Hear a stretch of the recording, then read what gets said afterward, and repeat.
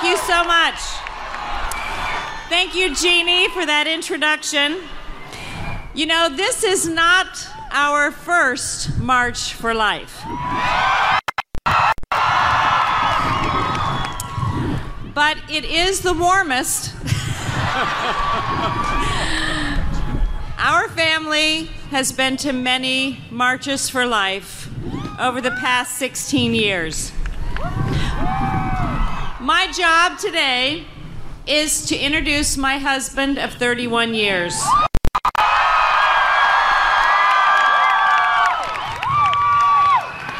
And very short and sweet, I have never met anyone who has more compassion for women, for children, and for the American people.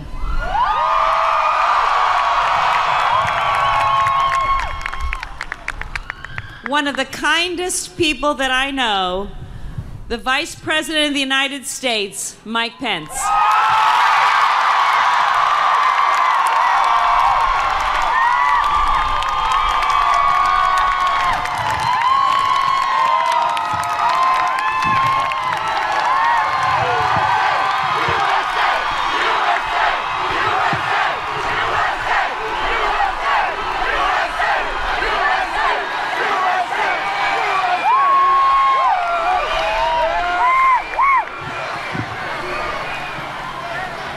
Thank you, Karen and Charlotte, and thank all of you. On behalf of President Donald Trump,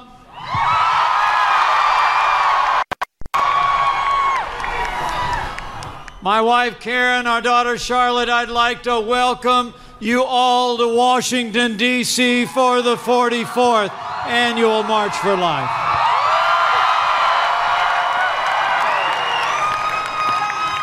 It's a good day, and it's the best day I've ever seen for the March of Life in more ways than one.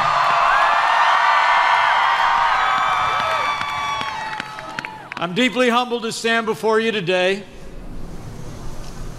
deeply humbled to be the first Vice President of the United States to ever have the privilege to attend this historic gathering.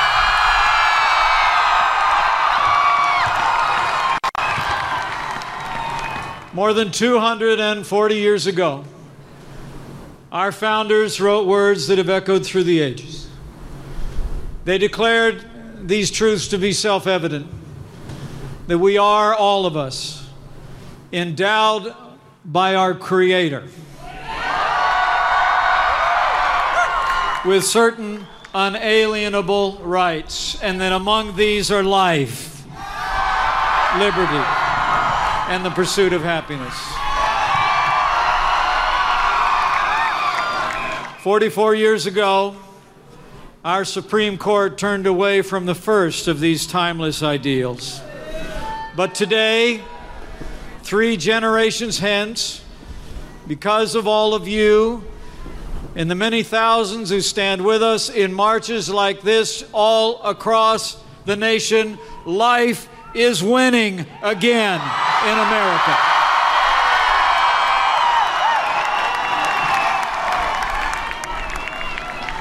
That is evident in the election of pro-life majorities in the Congress of the United States of America. But it is no more evident in any way than in the historic election of a president who stands for a stronger America, a more prosperous America, and a president who I proudly say stands for the right to life, President Donald Trump.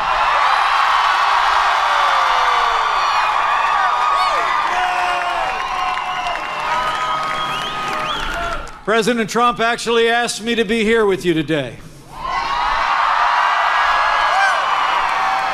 He asked me to thank you for your support, for your stand for life, and for your compassion for the women and children of America. One week ago today, on the steps of the Capitol, we saw the inauguration of the 45th President of the United States.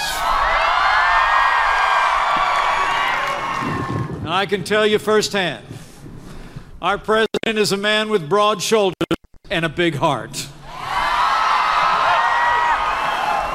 His vision, his energy, his optimism are boundless, and I know he will make America great again.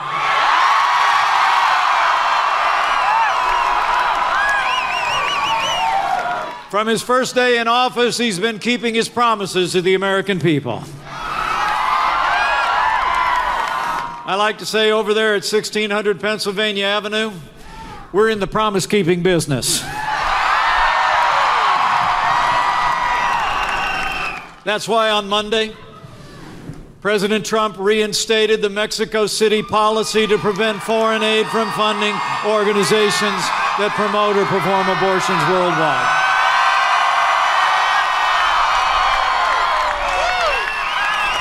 That's why this administration will work with the Congress to end taxpayer funding of abortion and abortion providers. And we will devote those resources to health care services for women across America. And that's why next week, President Donald Trump will announce a Supreme Court nominee who will uphold the God-given liberties enshrined in our Constitution in the tradition of the late and great Justice Antonin Scalia.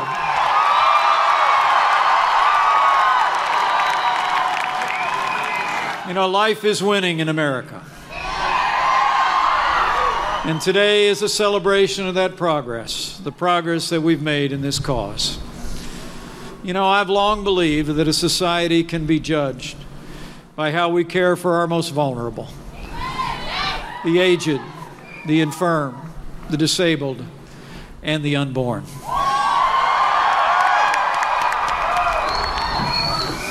We've come to a historic moment in the cause of life, and we must meet this moment with respect and compassion for every American. Life is winning in America for many reasons. Life is winning through the steady advance of science that illuminates when life begins more and more every day. Life is winning through the generosity of millions of adoptive families who open their hearts and homes to children in need. Life through the compassion of caregivers and volunteers at crisis pregnancy centers and faith-based organizations who minister to women in the cities and towns across this country. And life is winning through the quiet counsels between mothers and daughters, grandmothers and granddaughters, between friends across kitchen tables and over coffee at college campuses. The truth is being told. Compassion is overcoming convenience, and hope is defeating despair. In a word, life is winning in America because of all of you. So I urge you to press on. But as it is written, let your gentleness be evident to all.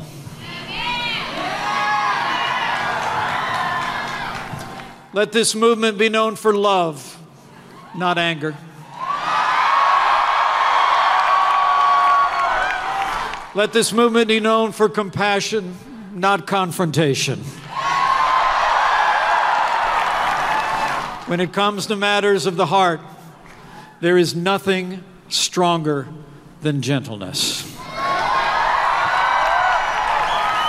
I believe we will continue to win the hearts and minds of the rising generation if our hearts first break for young mothers and their unborn children, and if we, each of us, do all we can to meet them where they are with generosity, not judgment.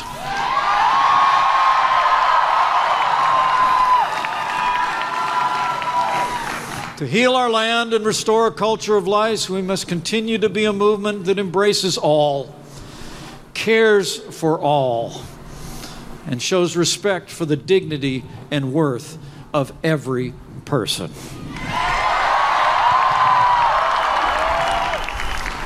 Enshrined on the walls of the Jefferson Memorial are the words of our third president, who admonished us so long ago to remember that God, who gave us life, gave us liberty. On behalf of the President of the United States and my little family, we thank you for your stand for life.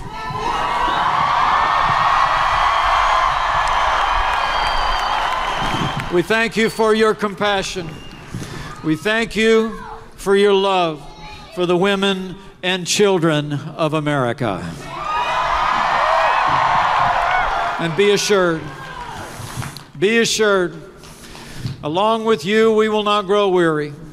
We will not rest until we restore a culture of life in America for ourselves and our posterity. Thank you, and God bless you, and God bless the United States of America.